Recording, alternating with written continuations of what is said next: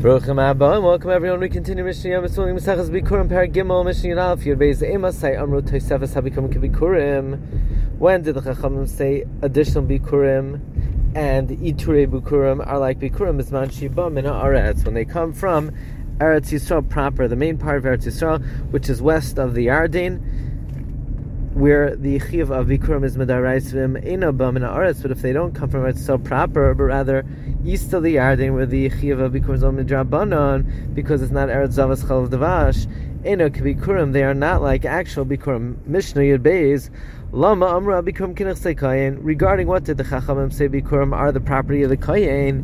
Shehu Kainem Ehem Avad Mekakos Behem Atmeya. They're his, that he can even buy non-food items like slaves, land, or non-kosher animals, even though Bikurim are used to be eaten by the Kayin, and these are not food items. Nevertheless, the Mishnah is teaching that the Kayin doesn't have to eat them. He can sell them if he wants to.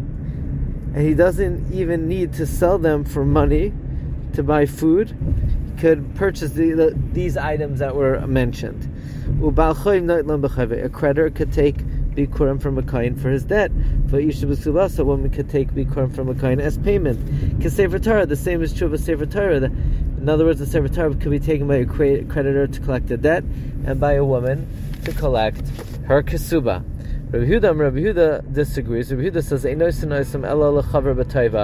a Kohen can only give his Bikurim to another Kohen who's a Chaver, someone who is careful with the laws of Tumah v'Tahara, and he can give them only as a favor without getting anything in exchange. So as opposed to the previous Tana, who allows using Bikurim to buy whatever one wants. Rabbi Yehuda holds that a Kohen who accepts Bikurim cannot sell or exchange it for anything.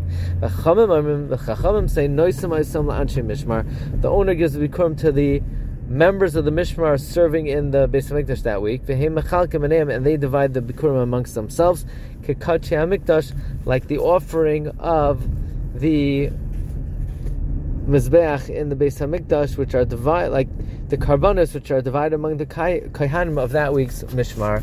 Wishing everyone a wonderful day.